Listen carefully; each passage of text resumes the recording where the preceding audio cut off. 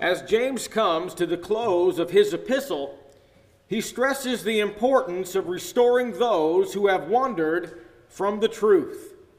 Restoring straying saints is a responsibility, as I mentioned just a moment ago, to all who are the children of God. And yet it is one that is so easy to neglect, and very sadly today is neglected in most cases. The great apostle Paul said in Galatians chapter 6, beginning there in verse 1, he said, "Brethren, if a man be overtaken in a fault, ye which are spiritual, restore such an one in the spirit of meekness, considering thyself, lest thou also be tempted. Bear ye one another's burdens, and so fulfill the law of Christ." The purpose of our lesson this morning really is twofold. Number one, to impress upon our minds the importance of engaging in this work of restoring those that have fallen, and secondly, to suggest how that we might carry out this very, very important work. Before we do, though, I think if we would have some understanding concerning the condition that the person that has fallen is in, maybe if we truly understood their condition, and we understood where their fate is and what is lying ahead of them, if we could understand just exactly where it is today that they are at with regards to how God looks upon them, then maybe we would do something about it. You know, sometimes we turn a blind eye and a deaf ear to those who are fallen, even those that are among us, and they're gone now, and sometimes we fail to recognize just how serious that is. Let's notice this condition, though, as described in the New Testament by several. First, let's notice the condition of the fallen as defined by James. James said that those that have been enlightened by the glorious gospel, in essence, have obeyed the gospel, have come from the waters of baptism to rise and walk in newness of life, and have served God for a time as they should.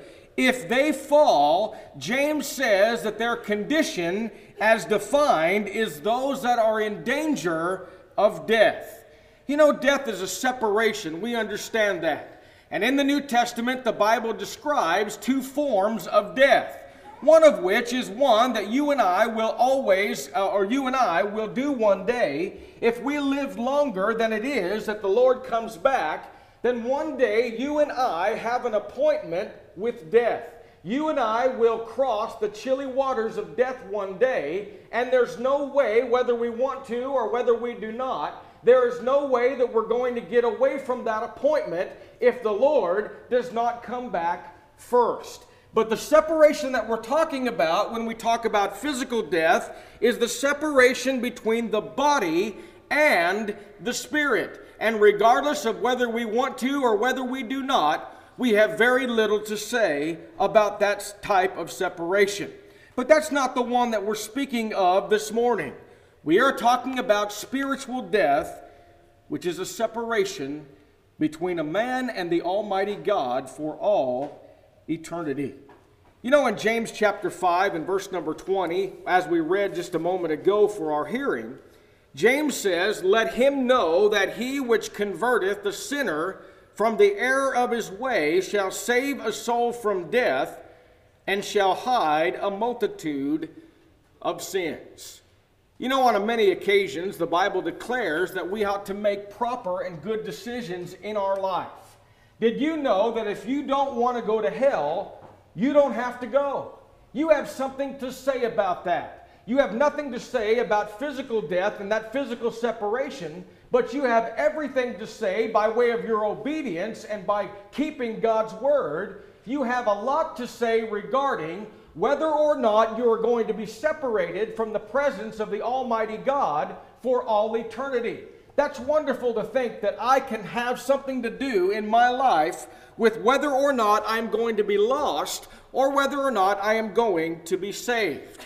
And so that's wonderful today that I understand that as long as I don't fall, as long as I don't turn my back on the teachings that are found in God's Word, and as long as I comply completely with the things that are written therein, I don't have to lose my soul, and I don't have to go to hell and spend an eternity away from the God of heaven. That's a wonderful thing. But I want us to understand those that turn back. James says death awaits them if they don't return. But secondly, one who has wandered from the truth has also wandered from the source of forgiveness. I think this is so important for you and I to understand that when one turns their back on the Lord, he wanders away from the very source of forgiveness. God does not listen to those who have stopped listening to him.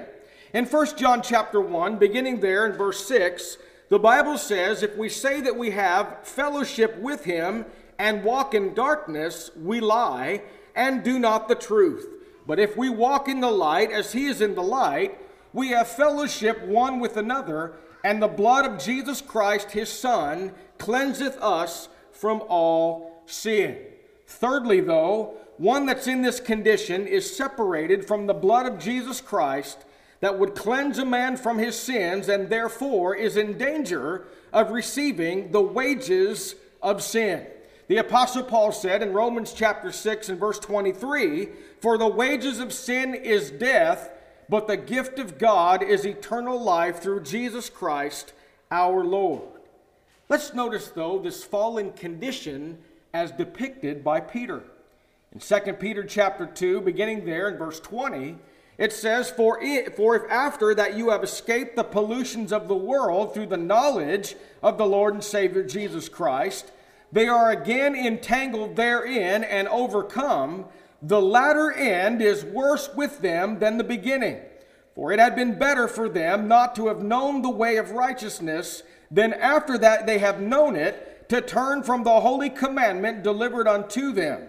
But it has happened unto them according to the true proverb, the dog is turned to his own vomit again, and the sow that was washed to her wallowing in the mire. I freely admit that I probably don't understand all there is to know concerning this idea. I do know, though, that Peter and Jesus also spoke of, when one turns back, they spoke of this idea worse than if one had never obeyed the Lord. Now, I freely admit I don't know everything there is to know concerning the torment or the punishment being greater for one who turns back than one who has never known. Now, we understand that one that's going to be lost can be lost because of disobedience, and one can also be lost even though they were ignorant of what the Word of God teaches. For example, the Bible says at the time of ignorance God winked at, but now commandeth all men everywhere to repent. When the Bible says it commands all men everywhere, it is talking about those that are ignorant of God's word, those that have never heard God's word, and it's also referring to those that are going to be enlightened by the gospel to stay the course all the days of their life.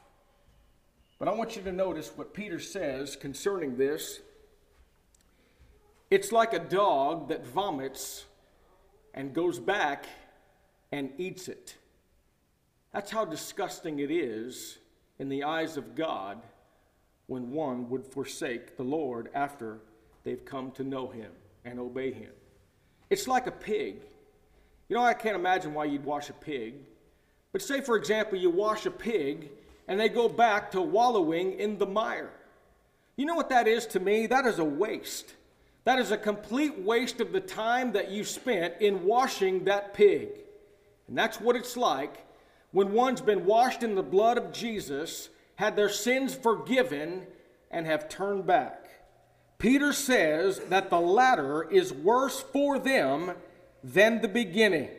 Notice what Jesus said in the 12th chapter of the book of Luke in verses 47 and 48. Jesus said, such a person is in danger of a more serious punishment. Now, this is the part that I freely admit I don't know everything about.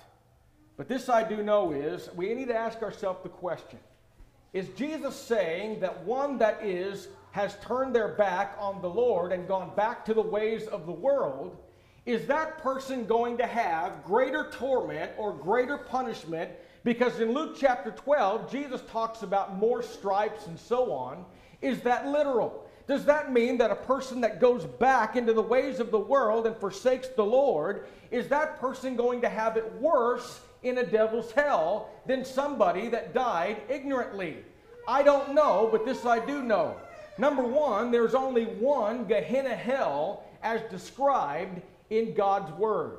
That is the place where the Bible describes it was a place that was prepared not for man, it was prepared for the devil and his angels that were cast out of heaven. For we know that Satan and a third of the host of heaven were cast out of heaven because of their prideful disobedience and sin, and therefore they are now in pits of darkness awaiting the resurrection, and they're going to be cast into hell of the lake of fire. That is the place that the Bible describes as a place where the worm dieth not. A place of outer darkness and yet eternal flames. A place of weeping and wailing and gnashing of teeth. I don't know how anything in the world can get worse than the general picture that the Bible gives us of Gehenna hell. Let me talk to you about what some scholars said about this. One said that there are different degrees of punishment. Others say there are no degrees of punishment. One said, though, that the reason that it's greater or worse for one to go back is because when they go back, it's harder for them to return. Their heart becomes hardened. Their heart becomes calloused. We know that the catalyst for restoring someone has to be the Word of God. It's the same catalyst that had them obey the gospel at the very beginning.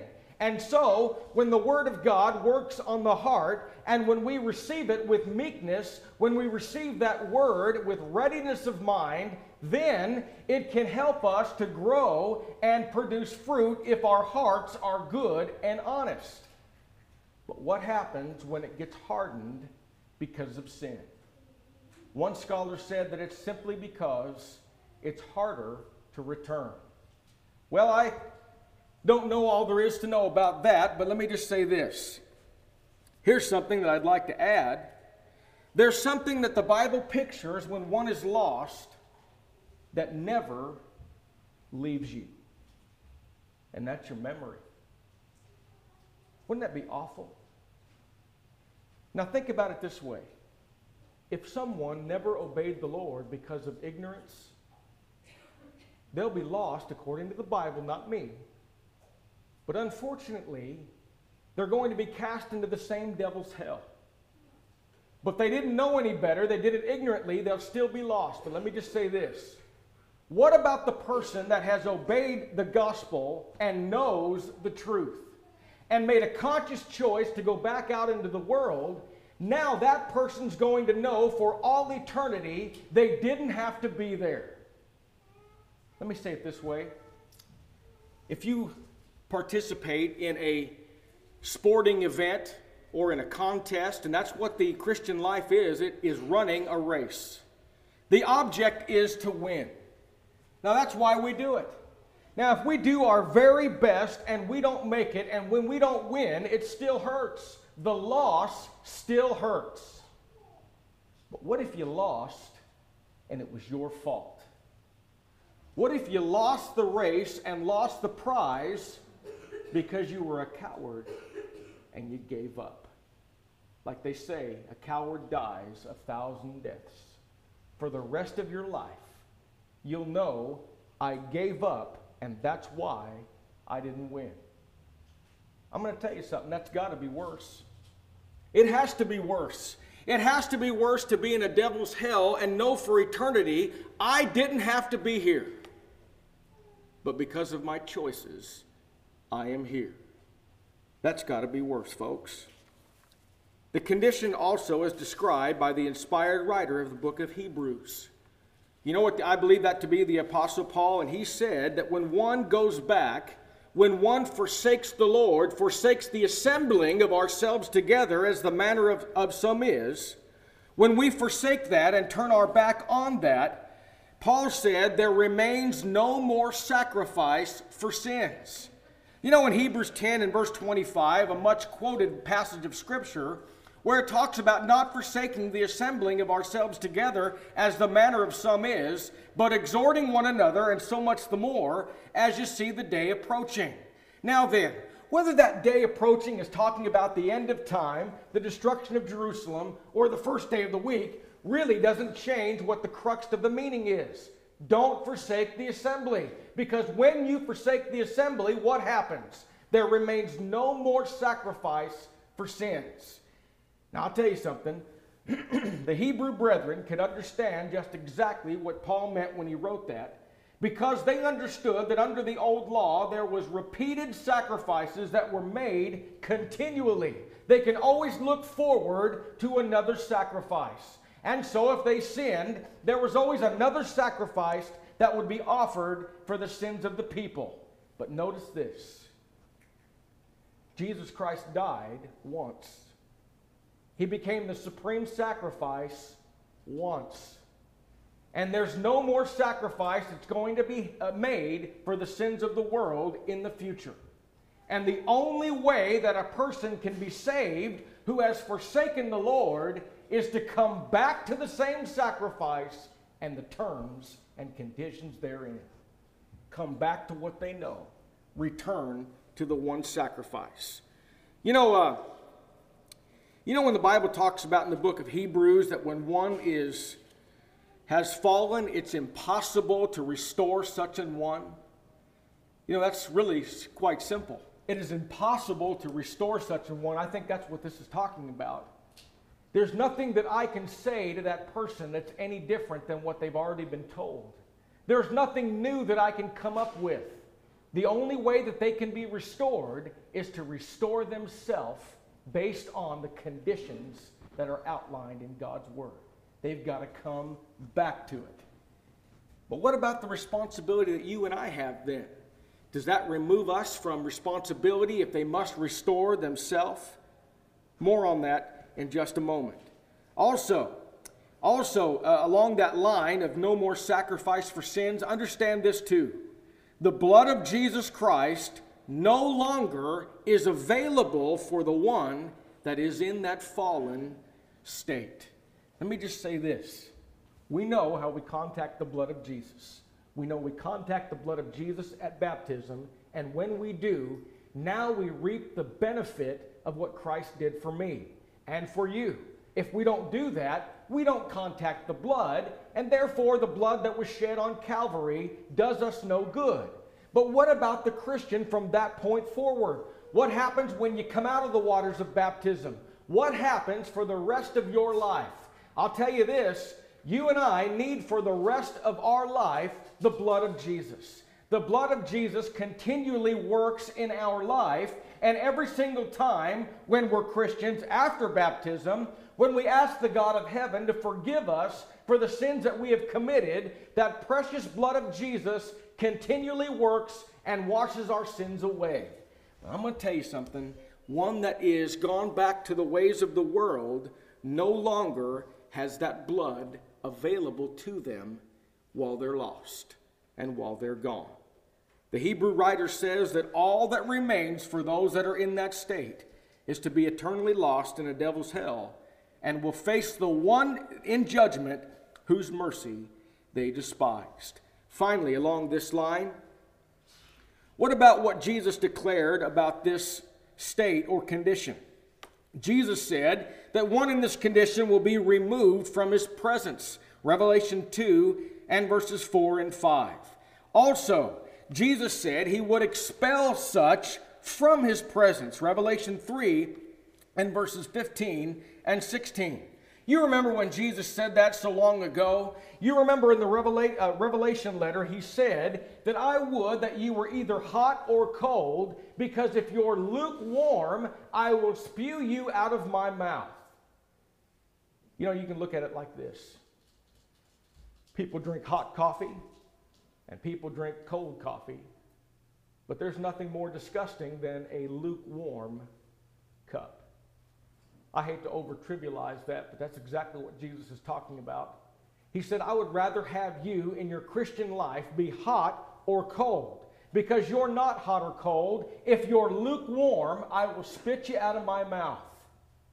I wonder how many folks that are even among God's people that have never walked away from their service in terms of they've never stopped coming to services, they've never stopped coming, they act as though they're Christians, but I just wonder how many of them are not hot and cold, but how many of them are lukewarm. I just wonder. Sometimes we think that as long as we don't leave the Father's house and we don't forsake and turn our back on the worship, that everything's okay. You remember the parable of the prodigal? What a beautiful parable it is. The crown jewel of all the parables of Jesus. Evangelio and evangelium, the gospel within the gospel. How beautiful it is. A parable that Jesus taught a long time ago that shows more love or more about the love of the Father than it does about the Son. But don't forget this. There's another son in there too. There are two. Sometimes we think the first one was a prodigal because he left. No, he was a prodigal because he was wasteful. That's exactly what that word means. But both of them were wasteful. Jesus pictures two kinds of sinners, penitent sinners and proud sinners. But they're both sinners. We talk about the fact, the first one, well, he left the Father's house. He's gone. That's obvious. But what about the brother or the sister that's lukewarm? What about the brother or the sister whose heart is not right with God, but are still worshiping among us? What about them? Listen, folks, they need to change too. They need to change concerning the Word of God, and they need to understand that they need to turn their back on the worldly things. They need to understand that going through the motions is not enough in living the Christian life. I wonder how many of us, though, we just go through the motions. But our heart is not what it ought to be. The Lord is not what He should be in our life. Priorities come into play. Other things are more important. We're lukewarm. We must change. The point is this morning that when we truly understand the spiritual condition of our friends and loved ones who have strayed from the truth, it should move us to do something about it. The question, though, is how can we carry out this all-important responsibility? Study with me now, restoring the fallen. Number one, it requires special attributes. It really does. The Bible's clear on some attributes that is required for you and I in trying to restore the fallen. Number one, the Bible says, Paul said in Galatians 6 and verse 1, that when one is going to fall, we have a responsibility to go out there and try to help restore them. He says, first of all, here's the first attribute. He says, those that are spiritual. What do you think he meant by that? What did Paul mean when he said, those that are spiritual? Is he talking about those that like to talk a good game? How about those that kind of think that they're spiritual? Maybe they think that they're holier than someone else. Is that what he's talking about? No. What he's talking about is those that are bearing fruit in their life. Those that are truly going out and doing the things that they ought to do. They are those that are producing the fruit of the Spirit in their life. It is manifested in their life. It is not just manifested in the way that they talk about themselves.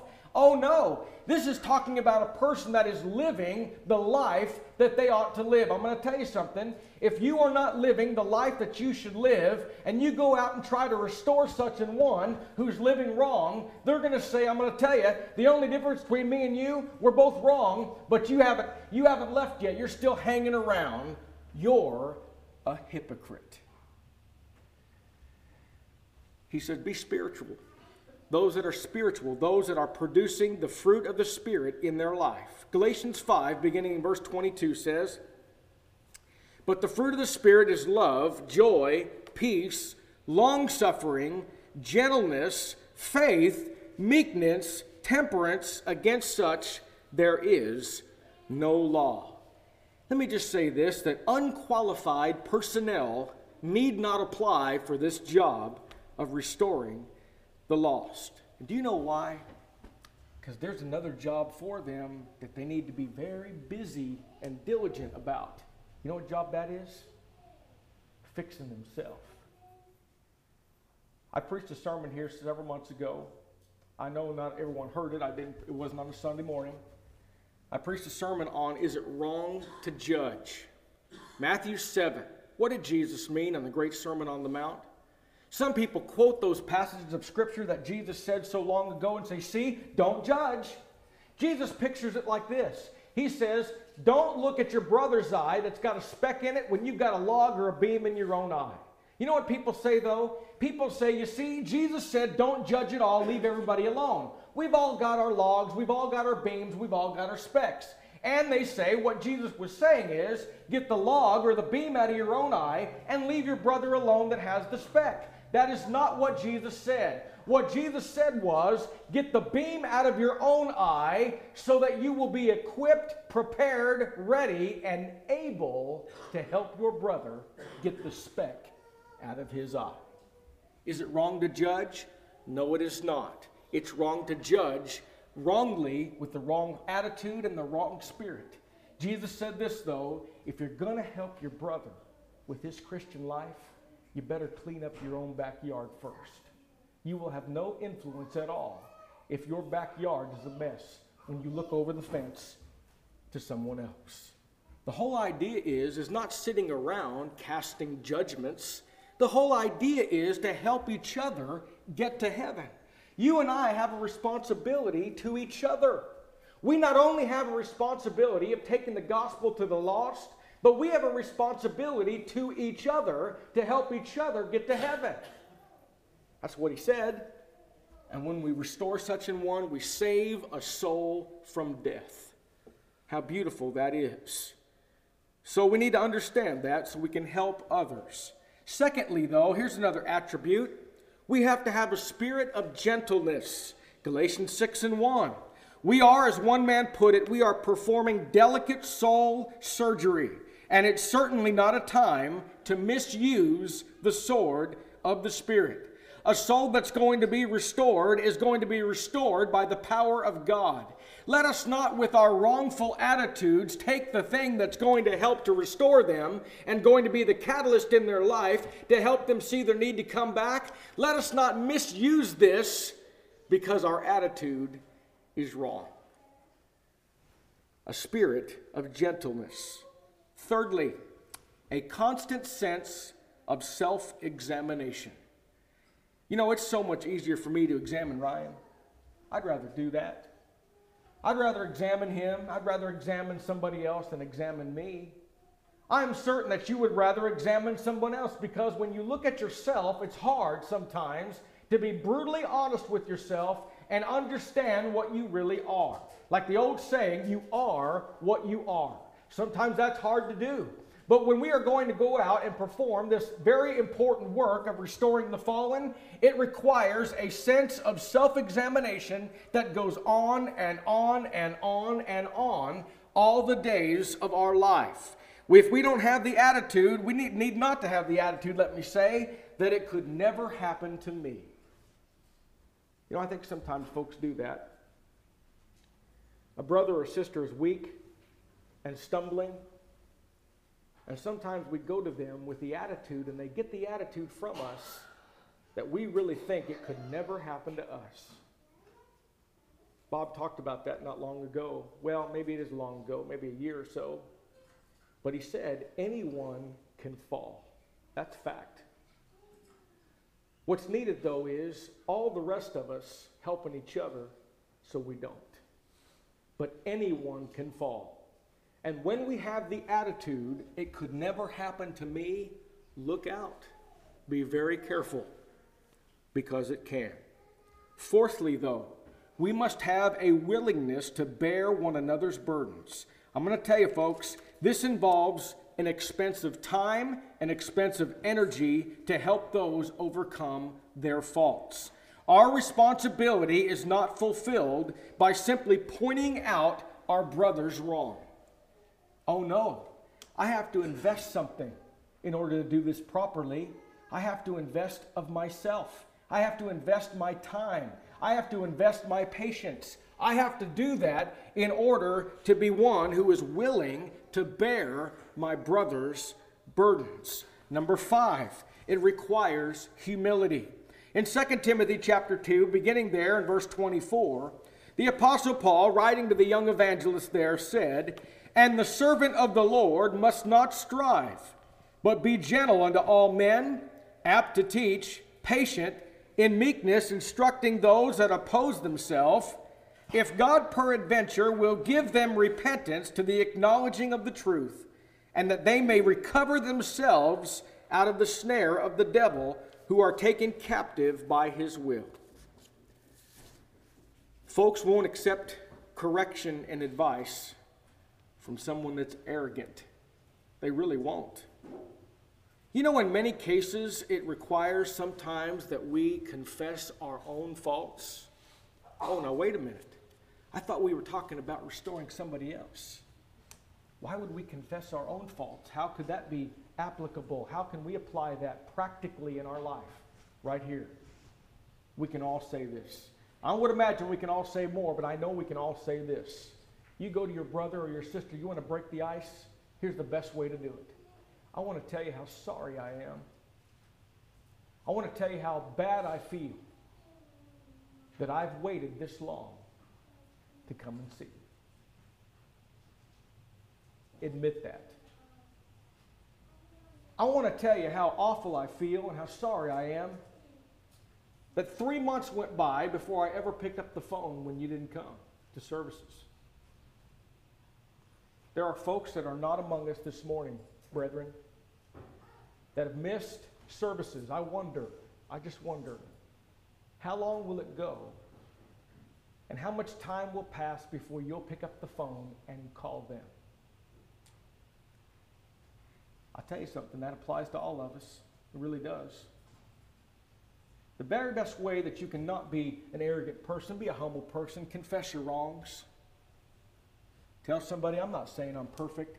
I'm telling you right now, I'm doing the best I can to live the Christian life. I stumble, yes I do, but I'm trying. I'm not going to quit. I'm not going to give up. I'm concerned about your soul. I just want you back. And so does the Lord. You're important to us. And I'm so sorry I've waited this long to tell you. A spirit of humility is required. 6, though, we must have an ample knowledge of God's Word. We need to be able to teach and apply God's Word to the situation, because it is important that they respond to God's Word and not simply on our own views or opinions. Number 7, it requires patience and long-suffering, the same kind that we receive from God for our faults, the same kind that the Apostle Paul showed toward the church at Corinth in 2 Corinthians chapter 13. But also remember that if repentance is not forthcoming, we can only wait for so long. Listen, I'm not saying, what I'm telling you is this. We need to do what we can. If someone rejects it, there's really nothing further we can do.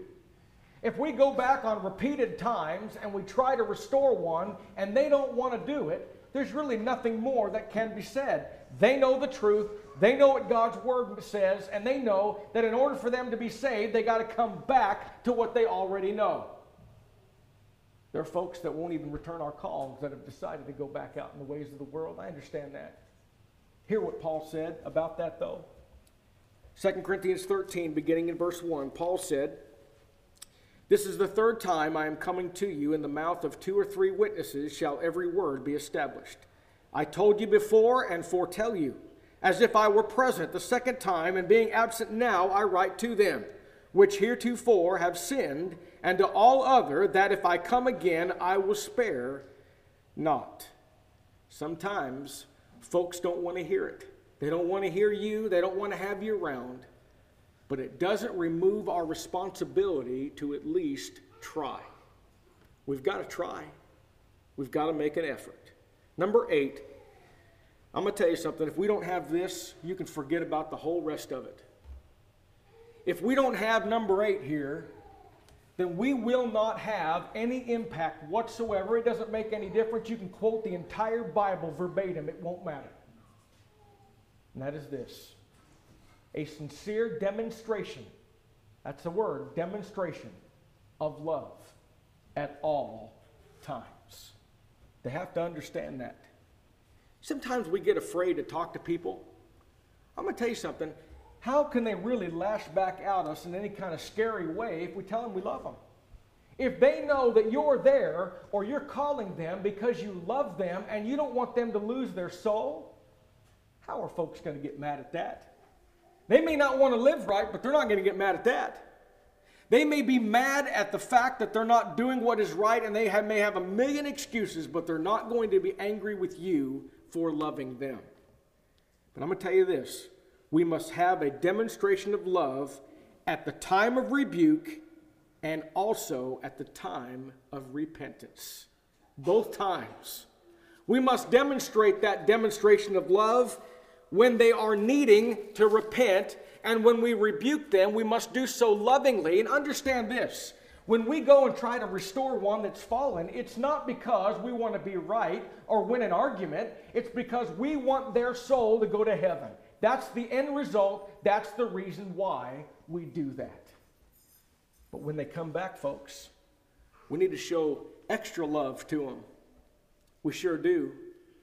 And not bring up those things of the past. 2 Corinthians 2:4, for out of much affliction and anguish of heart I wrote unto you with many tears, not that ye should be grieved, but that ye might know the love which I have more abundantly unto you. Notice, that's before the rebuke. Notice after.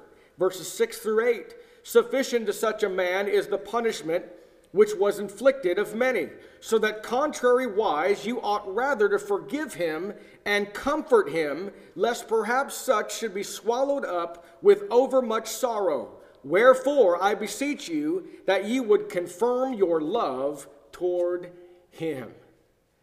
That's after they repent. That's what they need, folks.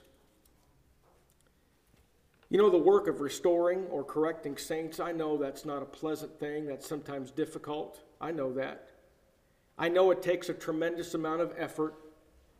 But you know, it brings potential great joy.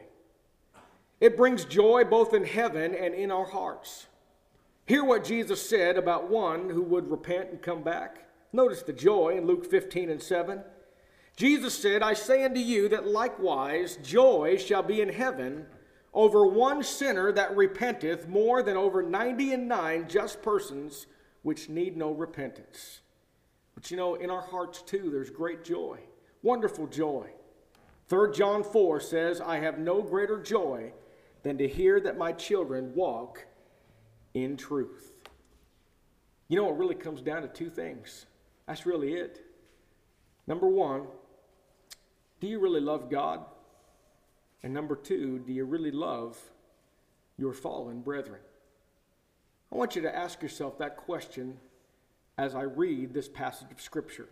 1 John 3:16 through 19 says, Hereby perceive we the love of God, because he laid down his life for us, and we ought to lay our lives down for the brethren.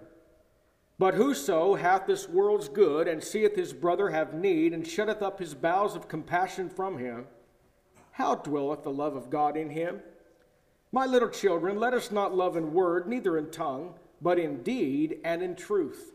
And hereby we know that we are of the truth, and shall assure our hearts before him. You know, if this works for the world's goods, doesn't it work even greater for spiritual things too? You know, we've said this so many times. If everyone that has once been a member of the body of Christ just in this community alone would show up, this building wouldn't hold us all. That's a fact. There's work to be done. There really is. There's a lot of work to be done. We need to open up our eyes to those that have need, and open up our eyes to those that are lost, who have turned their back on what was right. You know, people ask me, it seems like on a constant basis, they ask me, why did you decide to spend the rest of your life preaching the gospel? People want to know sometimes what it was. What was the motivating force or motivating factor? I'll just say this, though. I will say this to you. I enjoy this more than anything that I can possibly even describe to you, is working with the church here. Preaching the gospel has brought me more fulfillment than anything in my life before of a job task that I would have in my life. That is all true. I truly love the gospel and I love the souls of man and all that. But I'm going to tell you something. There's a motivating passage of Scripture that started this whole ball rolling. And it haunted me for years. You know the one I'm talking about. Ezekiel chapter 3, beginning in verse 18. When I say unto the wicked, thou shalt surely die, and thou givest him not warning, nor speakest to warn the wicked from his wicked way to save his life, the same wicked man shall die in his iniquity, but his blood will I require at thine hand. Yet if thou warn the wicked, and turn not from his wickedness, nor from his wicked way, he shall die in his iniquity, but thou hast delivered thy soul. Again, when a righteous man doth turn from his righteousness and commit iniquity, and I lay a stumbling block before him, he shall die, because thou hast not given him warning. He shall die in his sins, and his righteousness which he hath done shall not be remembered, but his blood will I require at thine hand. How many folks have we met that may have obeyed the Lord if we would have talked to him about it? How many folks would have come back that have fallen astray if we'd have talked to them about it? Folks, we got to tell them. We got to. We got to spend the rest of our life telling.